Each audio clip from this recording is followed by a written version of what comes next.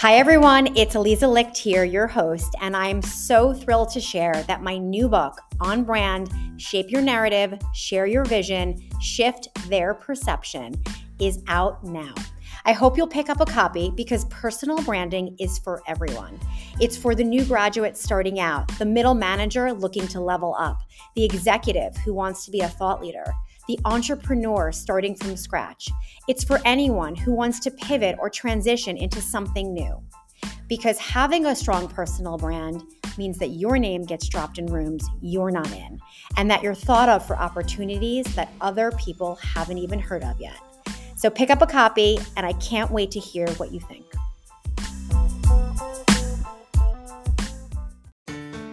Hi, this is Eliza Licht, and this is Leave Your Mark, the podcast, where I brew fresh career advice with some of my most inspiring and successful friends. It's professional advice that you can action immediately, whether you're just starting out in your career or well on your way. With a massive to-do list and a large cup of coffee, I promise that you can get it all done and still have time to post about it. I'm really excited to welcome my friend Jillian Straus to Leave Your Mark. Jillian, welcome to the show. Thank you so much. It is so nice to be here. Oh my God. So we have quite an episode prepared today. And when I say prepared, we have zero prep done, but we know each other and we know what we're aiming to achieve. Jillian is the founder and principal of Straus Strategic Communications. She is a media consultant, presentation trainer, speechwriter for CEOs of the world's largest e-commerce companies, executives of Fortune 500 companies, founders of startups, professional athletes, supermodels, A-list celebrities, and best-selling authors. And she advises clients across the country on all aspects of public speaking, including message development for on-camera and print interviews, as well as off-air presentations like TED Talks or regular speeches at corporate conferences. And she also teaches the secrets to getting media coverage. Jillian is a 20-year veteran of the media industry, and she's one of the few professionals in the business who's actually worked on both sides of the camera because she is an author as well. And she spent over a decade working as a producer on the Oprah Winfrey Show. So she brings unmatched expertise to this discussion. We're really going to focus this conversation on how to be a strategic communicator, whether you're presenting on Zoom, presenting in a conference room, going on stage, going on television, or even prepping for an interview. So, fun story, Jillian, I'm going to say how we met. So back in 2012, I was at DKNY and we were doing a partnership with Adrienne Grenier from Entourage for the launch of the Pure DKNY fragrance. Estee Lauder was the licensee of DKNY at the time. I think they still are. And they called me as the head of PR and they said, we need someone to go on the Today Show with Adrienne to present this fragrance. And we think you should do it. And I was like, I have zero television experience. So thanks so much.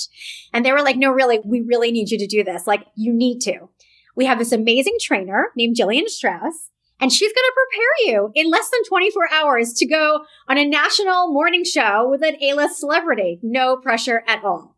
So Jillian came over and literally within 2 hours pulled out the sound bites that I needed to learn and get across in the, no joke, 3 seconds that he gave me to speak. I mean, Jillian, did he give me like a minute to speak?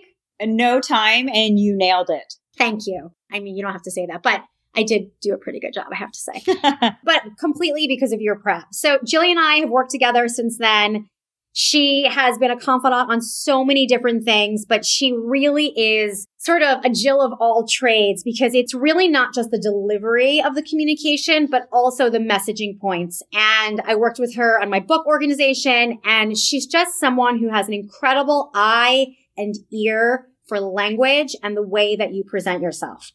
So without further ado, Jillian, you're from California. Just quick segue. What did you even major in? You went to Northwestern, right? I went to Northwestern, go Wildcats. I'm from LA, yes. So making the move to the Windy City, that was a big life change. But there was an amazing journalism program. And then, well, my master's in communication, but that allowed me to do work in broadcast. And that's when I really decided that I wanted to be on broadcast, behind the scenes. So that was sort of the beginning of what I'm doing now. Was Oprah your first job out of college? My first job out of college was working for ABC News on the O.J. Simpson trial. Believe it or not, I feel like I'm totally dating myself. But, that first job, you're like, oh my God, I went to this great journalism school.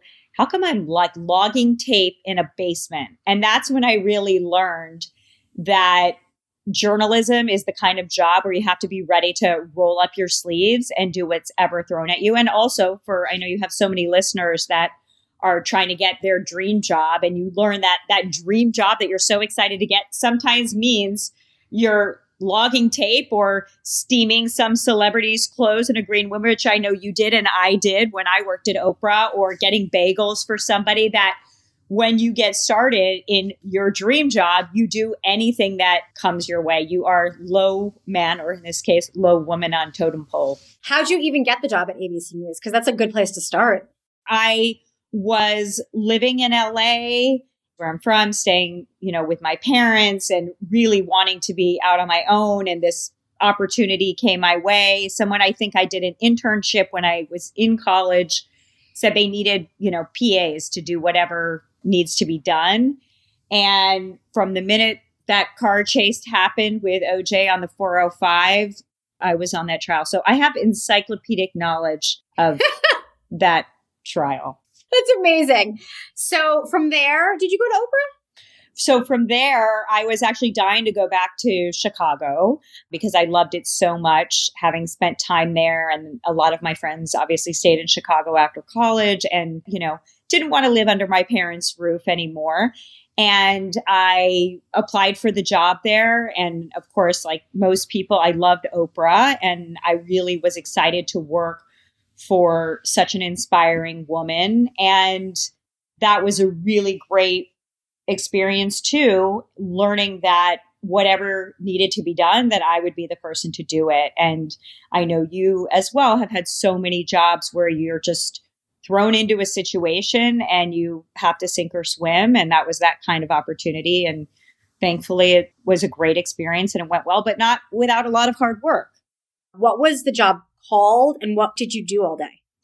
I was a production assistant, so lowest person on the totem pole. And so anything that needed to be done, from making copies to helping celebrities in the green room. And, I'm talking all those people from Madonna to John Travolta, John F. Kennedy Jr., all of those people I was lucky enough to interface with, obviously Oprah herself, but whatever needs those people had right before they went on air and prepping them before they went on the air. Sometimes I would go out in the field and interview people one-on-one. So here I was, this young 20-something, and I would go interview coal miners in Somerset, Pennsylvania, and actually went into a coal mine. So wow. I had to learn that ability to connect with people with all kinds of jobs, whether they were from the celebrity world or just regular everyday people. And that was such a great education for me because it really taught me and laid the groundwork for what I do today, that everything you do in communication is about connection. So whether you're connecting with a celebrity or you're connecting with a coal miner, you have to find some human way to build that bond with the tool of communication. And that's what really drew me to trying to help other people gain communication skills to have whatever message they wanted to get out there in the world land in a powerful, effective way. So obviously you stayed there more than a decade. You got promoted along the way.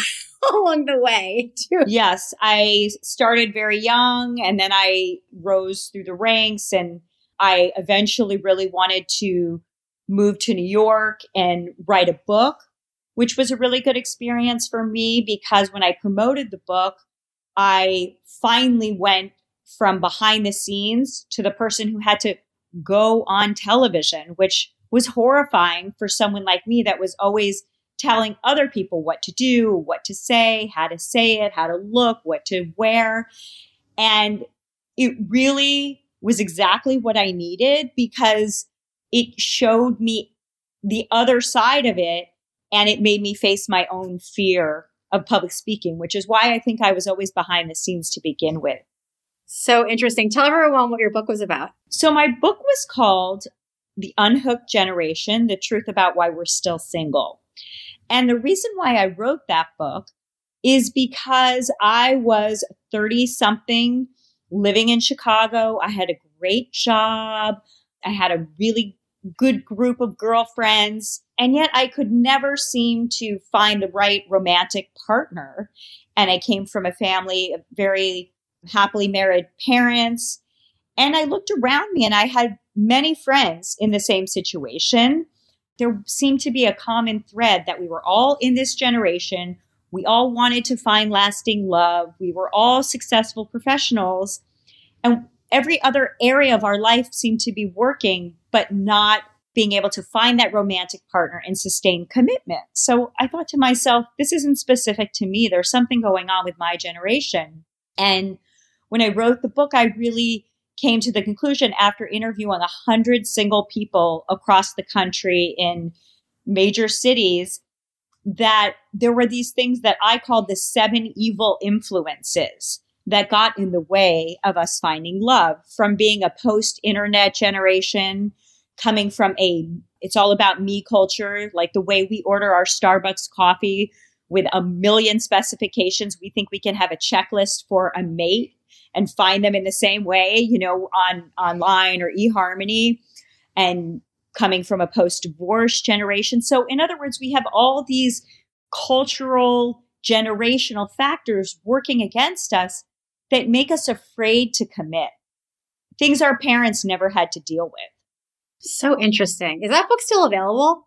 It's still available. You can get it, on Amazon. You can get the hard copy, or you can also get, the soft copy, which has actually a checklist on the front cover. And what's kind of funny is the week that I signed the contract is the week that I met my future husband. Of course it is. And he started as an interview subject. He was single, and I was going to interview him for the book. That's how you met? That is how we met.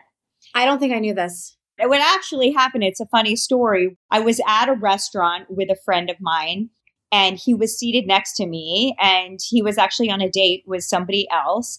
And he sort of stumbled into our conversation because it was at Leal, for New Yorkers who were listening. Anthony Bourdain, sadly, one of his wonderful restaurants. And the tables were so close to each other that you could sort of hear each other's conversation. So true. So yes, so tight. Oh, I missed that place. So the person at the other table ended up becoming my husband. So when I met him, I was writing this book, and I had all that skepticism that we all had as 30-somethings.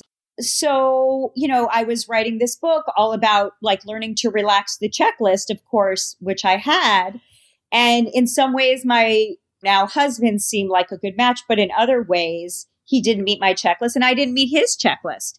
So I had to challenge those beliefs I was writing about in my real life relationship. And obviously, I must have learned something along the way because we've been married 13 years now.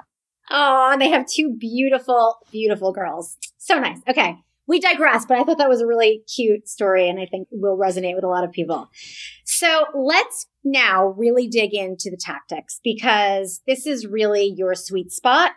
And I think we should start with your 5 rules for how to be a great communicator, or your 5 tips. Yes, definitely. Here are 5 secrets to being a great communicator. And it starts with number 1, showing your human side. You always want to show your human side, whether you're giving a toast at a wedding, that's more obvious, show your human side. But even with business communication, showing your human side can really connect somebody to you and allow you to persuade them or influence them. Because when people like the messenger, they listen to the message. The second is tell stories. I'm sure that other people have heard that before, that, a story can be much more impactful than, say, a PowerPoint presentation or statistics or facts, that they're just not that memorable after you give a speech or even have an interview. It's a story that will be the one thing that somebody will remember from their time with you. So always tell stories whenever possible. Number 3, let the facts speak for themselves. And what I mean by that is you don't want to tell people what to think or how they should think. You don't want to twist or sugarcoat the facts. I think we saw, some of that this year in the news of trying to sort of manipulate the facts. Facts do speak for themselves. So yes, we have all been in certain situations where there are certain facts you may want to highlight to reinforce your point. That's fine. But what I'm saying is don't try to twist the facts. And if you have to give factual information that is negative information, maybe you're laying off people at your company, it's better to be straightforward about it.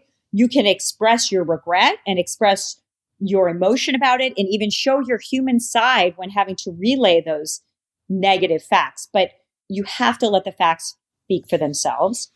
Number 4 is to send a clear, concise, and consistent message, either in an interview or when you're giving a presentation or a speech. What I mean by that is you need to say things in more than one way to get your point across. They say that people don't act on something you tell them until they hear it 3 different ways. So, for example, when I was promoting my book, for those people who are promoting different things in their life, people don't really go and buy a book until they hear about it 3 different times, right? So maybe they heard about it, they saw me on the Today Show, and then maybe they read an article about it in the New York Times. And it's by the 3rd time someone hears something, they actually get it and they act on it. So we have to have clear, consistent messages and concise messages that we repeat. And finally, whenever you make a speech or you have an interview, you want to make it about your audience and not about yourself. So maybe you're pitching something to a company. Maybe you're pitching investors. You really need to do homework on who is in the room. Maybe I work with a lot of women-owned businesses, and often they're going to pitch some venture capitalists, and they're men in the room, and they have to make men understand this product that is for women, whether it's beauty or fashion. So you have to research those people in the room and think about, how do I have to adjust the same speech I've been giving to all these different people in a way these people will hear it? I want to ask a follow-up question to the show your human side, because I want to make sure people understand where the line is drawn for how much human side they're supposed to show. Because I think that is an area where people can really overdo it and TMI it. So what's a great example of showing your human side, and what's something that is too much? That's such a good question. I think what people assume when I say show your human side, they think, oh, I can just let it all hang out. That is not what I mean. And I think in a Zoom era, some people are doing that, right? So they have too many things going on in the background that show that, they're not organized. But I think a good example of it is if you're on a Zoom presentation and you're trying to talk about the challenge of being a working mother in the pandemic, if you've got a laundry basket behind you and it's stacked up and it's a mess, that perfectly demonstrates you using your human side to make a larger point about, oh my God, look how chaotic my life is. But if you're talking about the company's earnings and you're on a Zoom call, I don't want to see your messy laundry basket behind you. So show your human side in a way that shows the larger message that you're trying to convey. Whenever you are public speaking, you have to ask yourself, what is my agenda? Why am I giving this interview or this speech? Recently, Oprah sat down and did an interview with Harry and Meghan. Obviously, many, many people watched that. And I thought Oprah did an amazing job in the interview. But the question I kept asking myself is, what is their agenda? Why are they doing this interview? And I'm not sure if they had one specific agenda, or not. But my advice to them, if I were advising them before that interview, is what is your goal? Why are you doing this interview? And then everything that you do in that interview should serve that purpose. So maybe they didn't intend to ruffle as many feathers as they did in the royal family. That's something you would definitely have to ask yourself before you do that interview is, am I going to ruffle feathers? You really have to very much have an intention when you go into an interview or you're public speaking, especially when you're doing it with that large of an audience. Yeah, that's not a small stakes interview. But I just want to go back to the laundry basket example, which I think is a great one. And I want to define what level of person you think from a seniority perspective that plays well with. Because when I listen to you, I think, yeah, if you see your big boss showing you that they haven't even had a chance to fold that laundry basket, that to me plays well because it's seeing someone who's normally in complete control and authority showing a side that is real. Like they're getting home and they do, or they're home already, but they have so much work they don't have time to actually fold the laundry. But if you're maybe more junior on a team, I don't know if it plays the same way. Exactly. But that goes to, you talk about it all the time, your branding, the way you're branding yourself, right? So I've always noticed on your Instagram, you post very personal things about yourself. Obviously, you have a fashion background. Sometimes you're showing a fabulous outfit you're wearing. For me, that feels so personal. I wouldn't post that because that's not on brand for me. I'm putting myself out there as a public speaking expert to CEOs, to other entrepreneurs. So that isn't consistent with my personal brand, but it is consistent with your personal brand. So that is what you have to ask yourself is, am I forwarding my agenda with my Zoom background, the way that I look, the way that I'm dressed? Mm-hmm. In fact, when I tell people to go on TV, if somebody is going on television as an expert, whether it's an expert who wrote a book or a professor, I might tell them to dress one way. If they're going on as a child psychologist, I would say be more human, more friendly. Don't wear a suit. So it really has to be consistent with who you're showing up as that day, right? You wear one thing if you're a mother, you wear one thing to pick your daughter up at school. That might not be the same thing that you're going to wear in a boardroom. Right. So this is a great segue for interviews. You know, obviously they're mostly on Zoom right now, but how do you think candidates should dress for an interview? I mean, suits feel so 20 years ago. Do people still wear suits outside of like finance jobs? What do you think as far as presenting? Again, it's really important the space that you're in. If you are in a more traditional, like finance, yeah, you probably would want to wear a blazer, you know? And by the way, for those of us who get self-conscious on camera about our size or our shape, I really do recommend that you wear a blazer. You can't go wrong. It doesn't have to be stiff. You could wear a black blazer with a red blouse underneath. You don't want to have any kind of pattern on it. You want to keep it simple. But you can't really go wrong with a well-fitting blazer.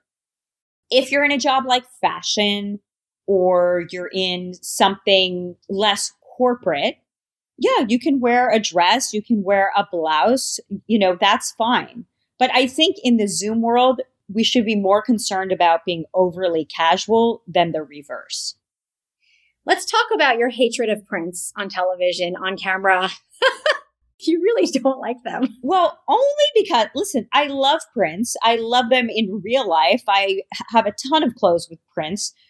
But when you're on television, if you have small prints, they can do something which is called moire, which means it has the appearance of moving.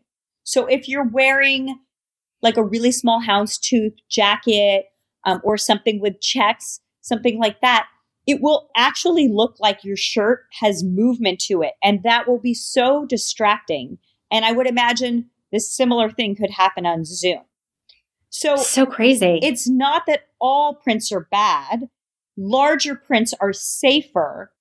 But if you don't have time to sort of test your Zoom camera, take a look, have somebody on the other side of the camera, you're better off with going with a solid and a jewel tone. I am a New Yorker. I love to wear black. But when I go on a Zoom or I go on television, I wear a color because it's so flat. We have usually uninteresting backgrounds on Zoom. You're not as interactive on Zoom as you would be in person. So at least wearing a color kind of lightens things up, makes you sort of less flat. Interesting. And as far as talking with your hands or the body language of presenting either in person or on camera, what do you recommend? I mean, I notice you do it and I do it too. And I advise people to use their hands. I don't want to watch a robot. The way you get people excited about something is through your passion. Passion is contagious when it comes to public speaking. And we can only see your passion on a Zoom through your hands, right? You can't walk toward me. You can't stand up and give us the Superwoman pose, but I can see your hands on a Zoom. And of course, your face should be expressive as well. It's a really good point. Let's talk about your 3 C's. The 3 C's, my 3 rules to great communication are: 1, you have to captivate your audience. And that means within the first 10 seconds, you have to grab their attention. How do you do it? Maybe you ask a question. Maybe you use something that you know or someone you know that you have in common. But there's some way of reaching out, whether it's over Zoom or in person, and making them pay attention to what you're saying. That is captivate. Second is you have to be concise. Everybody has to have an elevator pitch ready. And an elevator pitch is your concise way to explain what you do or whatever it is that you're promoting. Because people don't want a long 5-minute story. What do? They want to know in one sentence what you do, who you are. Just like on Instagram, you have one line to explain in a way that you're branding yourself. You have to be able to do that in speech as well. And the last C is connect. You have to find a way to connect with that audience. And that goes back to showing your human side or telling stories to make them empathic to you, interested in what you want to say. Such great advice. So let's talk about specifically presenting a deck, because I know you have very strong opinions about deck presentation. So why don't you share them with us? Yes. Almost every person, every executive I've ever worked with, when I show up to work with them, they say, okay, you're going to help me with my deck. And I say, no, we're going to help you give an amazing presentation. If you have a deck, let's take a look. But you are not going through your deck. That is not your presentation. You are not reading me your deck. I can read a deck myself. I don't need you to stand there and read it to me. There's nothing more boring. So when I say captivate someone, I don't care how good that first slide is. That is not going to captivate them. So great that you have a deck. So happy for you. But that does not suffice as a presentation.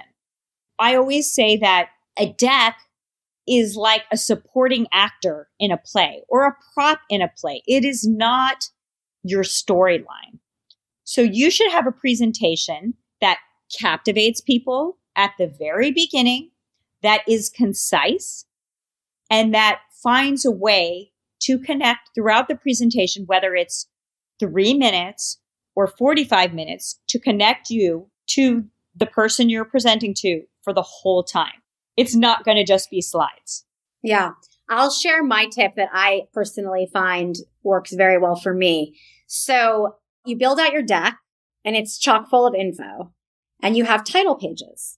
So essentially what I present will only be my title pages.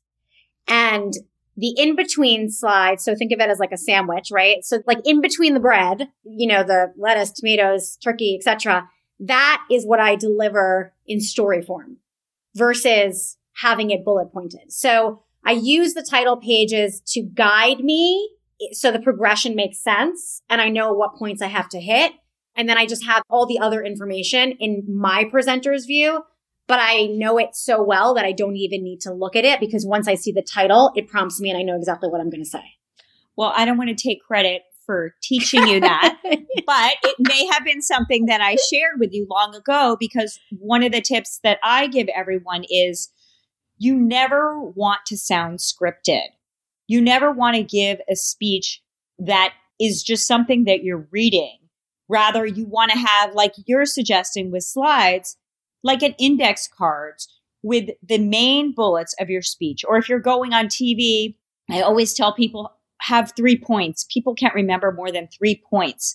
So you use your PowerPoint or you use your index card as a guide so that you sound engaged. Remember, if connection is the goal, you're not going to get it by looking down at an index card or staring at your slide. You're going to get it through eye contact and smiling. And you can't read a piece of paper while you're doing that. So the point is you have to do your homework, make your notes, be familiar with them. But in that moment, you deliver it. And it doesn't get delivered the same way every time. I think that's a really great point because I do think people think they need to memorize it. And if you memorize it, I can promise you that if you forget one word, it's going to freak you out beyond, and then you're not going to be able to deliver the rest of it. 100%. The way we really connect with our audience is through authenticity, right? Authenticity and vulnerability. And if you sound too rehearsed and memorized, you're not going to come across as authentic. I 100% agree. And the other thing I will add, because we are still, presenting on Zoom, if you are presenting something important, I would recommend also that you have someone else share their screen with your presentation so that you can keep eye contact with your audience. Because we all know that if you're the presenter, you're looking at, you can't see anyone, which is so silly, but that's the technology we have. So I think you absolutely need to see the person that you're speaking to. 100%. You have to. And you shouldn't be so focused, again, on your deck or your slides, your PowerPoint. You should try to hand that off to somebody else so you can focus on sounding authentic, using your hands, making eye contact. And people, by the way, don't want to listen to and look at a list of words. Don't have a slide just to have a slide. Have a slide to back up a point that you're making. It's like adding an exclamation point to what you're verbally saying. I don't need to read what you're telling me while you're telling it to me. Going back to sort of the interview style of conversation, if it was a job interview or a press interview, if you have a message point to deliver, but the person isn't asking you the question that's going to feed directly into your ability to deliver that, how do you bridge the question to what you want to say? I'm so glad you asked that because that happens all the time, right? You get the question that you don't want to be asked. Why do you have a 10-year gap on your resume? In an interview, you're representing your company and something not so positive happened at your company and you're on to promote a new product and you get asked about that. So what you want to do in that situation is you want to hit on the question that was asked and you want to bridge to something that you actually want to talk about.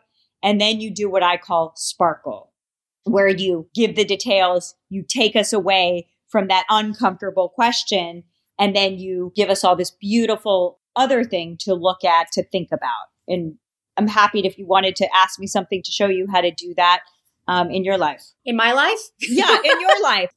And whether it was something on TV or with a client. Oh, God. And we can talk about how to bridge that. I can't think of anything right now in my life. Do you have something you can think about in my life? I'm like blank. Do you ever have a negative question about one of the celebrities that you dressed or a very personal question about a celebrity that you're not, someone who's supposed to be talking about their personal life. You're supposed to be talking about how you dress them. Did you ever come across those things? Not in a press interview, but that's a good example anyway. I mean, I think if someone was like, oh, celeb X, I hear she's really difficult. And let's say she was an ambassador for the brand, right? That I work at. Exactly. So that's the kind of thing where you would want to say, actually, so and so and I have worked together in so many capacities, and we've had such a great experience working together. And she loves clothes and she loves our brand. And so she wears it with pride. And we're so appreciative to have her as an ambassador for our brand. We have a wonderful relationship. So do you see how you never said anything bad about her? You did talk about her in a personal way, so you don't look like you're avoiding the question, but you're there to really talk about the brand. So you get your brand name in of whatever that label is that you're working for. You could even go a step further and then talk about, and I can't wait until she wears our clothes next season because we have fabulous jumpsuits, the new color for fall, and she'll be wearing this. And so by that point, they forgot about the fact that they're trying to get you say something negative about X celebrity. And they're now thinking, okay, what's my follow-up question to their fall line? Right. Oh, so well said. Patty taught me something really good back in the day. This is like a PR trick, but it's relevant for this. When we're speaking in sound bites, to just be extremely brief so that your sentence can't be chopped up into multiple parts. Absolutely. So for those of you who don't really know, I think we all hear the word soundbite. What a soundbite really means, it has a beginning, a middle, and an end. So when you open your mouth to answer a question, whether it's in a press interview, a job interview, or, maybe you gave a speech and there's Q&A, hopefully you've practiced enough that you have a sense of where you're going. Or in my words, I say, a pilot doesn't take off without knowing where they're going to land a plane. You don't open your mouth when you're talking to an audience without having a sense of where am I going to land this sentence? And when you do that and you have a tight soundbite instead of a long-winded 5-minute story, they can't edit you in a way that you'll be horrified when you see it. If it's 3 thoughts and they're concisely said, you just gave them the soundbite. They don't want to have to take the time to edit it.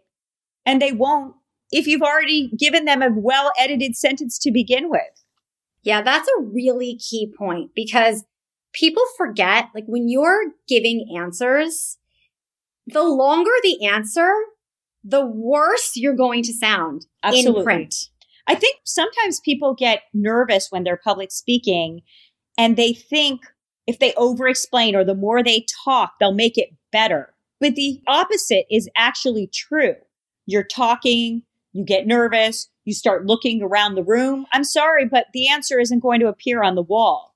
So it's best to keep it really concise and focused. And less is more. We always hear that expression, less is more, but it's better to say 3 impactful, tight things than to tell us everything on the planet, because we're not going to remember it all. But what if you are in a situation where you're asked a very pointed question and you just don't know the answer? It's fine to say you don't know the answer. What I would never advise you to say is, I'm not going to answer that question. Because you're trying to build connection with your audience. And by saying, I'm not going to answer that question, it's like putting your hand up in a way like stop to the person who's speaking to you and to everybody who's listening. It takes away a level of intimacy and you feel like this person is guarded. They're not going to show me their human side. I'm not really going to get to know them.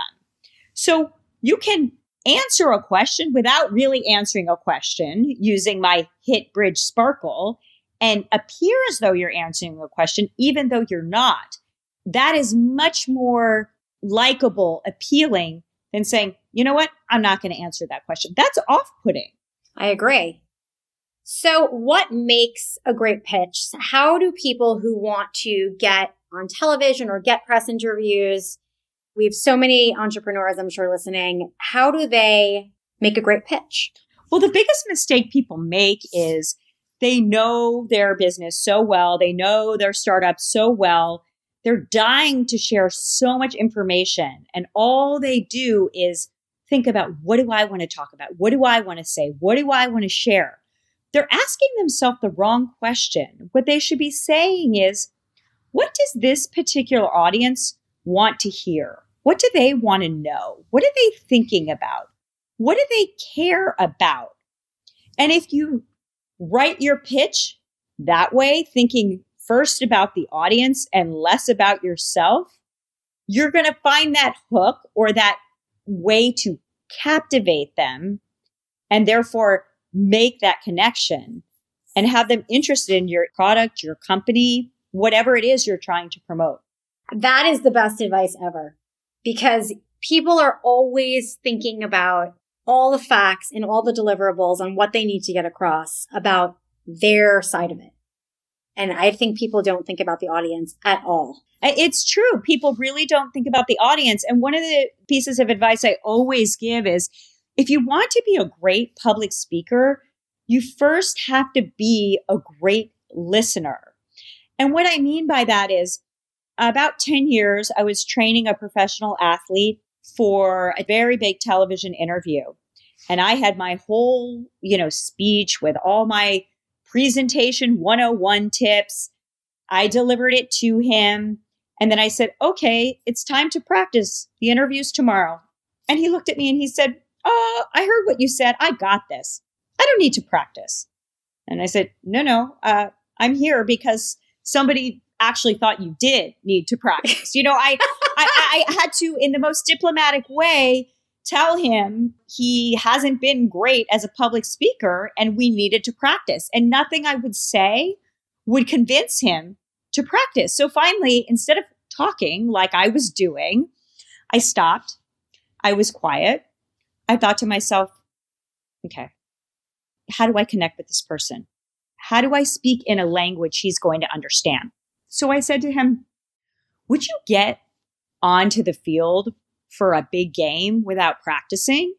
He was like, no, of course not. I said, well, you're not going on television without practicing either. And he finally got my point. In other words, I had to think about, who is my audience? How do I connect with him? And how do I reframe this? And that's exactly what you have to do. You have to listen. You have to get the cues from your audience. You have to think about, what do they care about? What matters to them?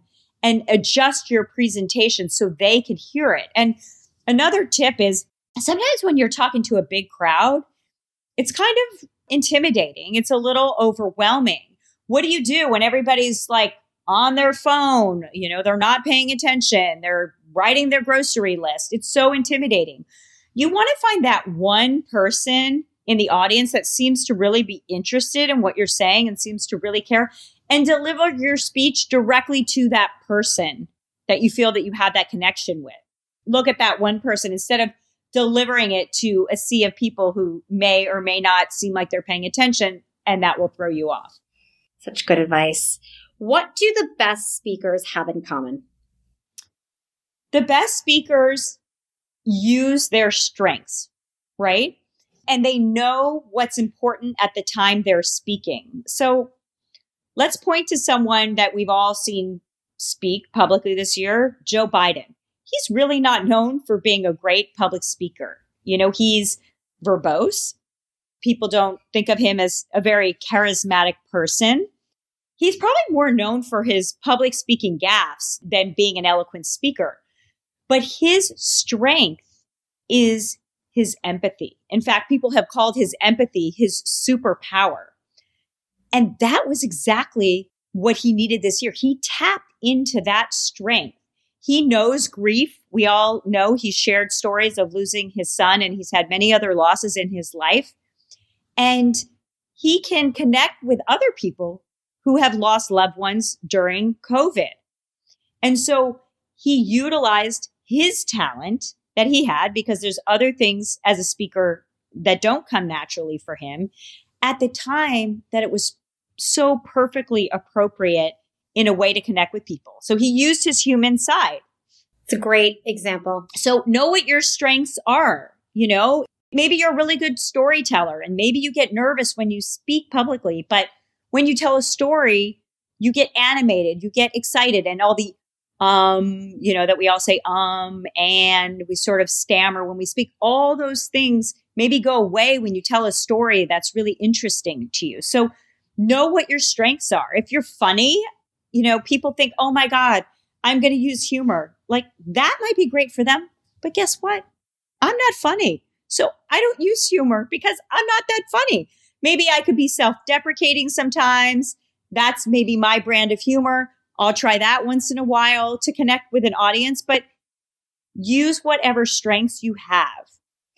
And the people who make the biggest mistakes, what are some big mistakes that you see over and over again? I'm sure you have common denominators in the clients that you see. Yeah, the common denominator is there's a lot of people who speak too much. They want to tell you everything in the world. And by trying to convey everything in the world, they convey nothing because nothing is memorable. They are people who never have eye contact, who don't want to smile because they think I'm in a boardroom. This is serious. I don't want to be not taken seriously. But showing your human side doesn't mean that you're not authoritative. You can be human and also be authoritative and very good at your job. I agree. Amen to that. Jillian, this was such great advice. Thank you so much. And we have to end with the same question I ask everyone. How do you want to leave your mark? Oh my gosh. Wow. I worked with so many women, and it's so empowering to work with women who maybe are very senior at their company, very advanced in their careers. They might be in their 50s, their 60s, even their 70s. And they have become so successful without being able to master the art of communication. And so they live in fear of it. So I would like to leave my mark by saying everybody can become a great public speaker. It isn't an inherent talent. It is something that can be learned. And you really, in order to find your voice and be able to promote yourself or your company or your brand, you owe it to yourself to get comfortable as a public speaker. Yes, I agree. And I am living proof of that because I stuttered my whole life growing up. That idea of getting up in front of my class to give a book report was like, I wanted to kill myself.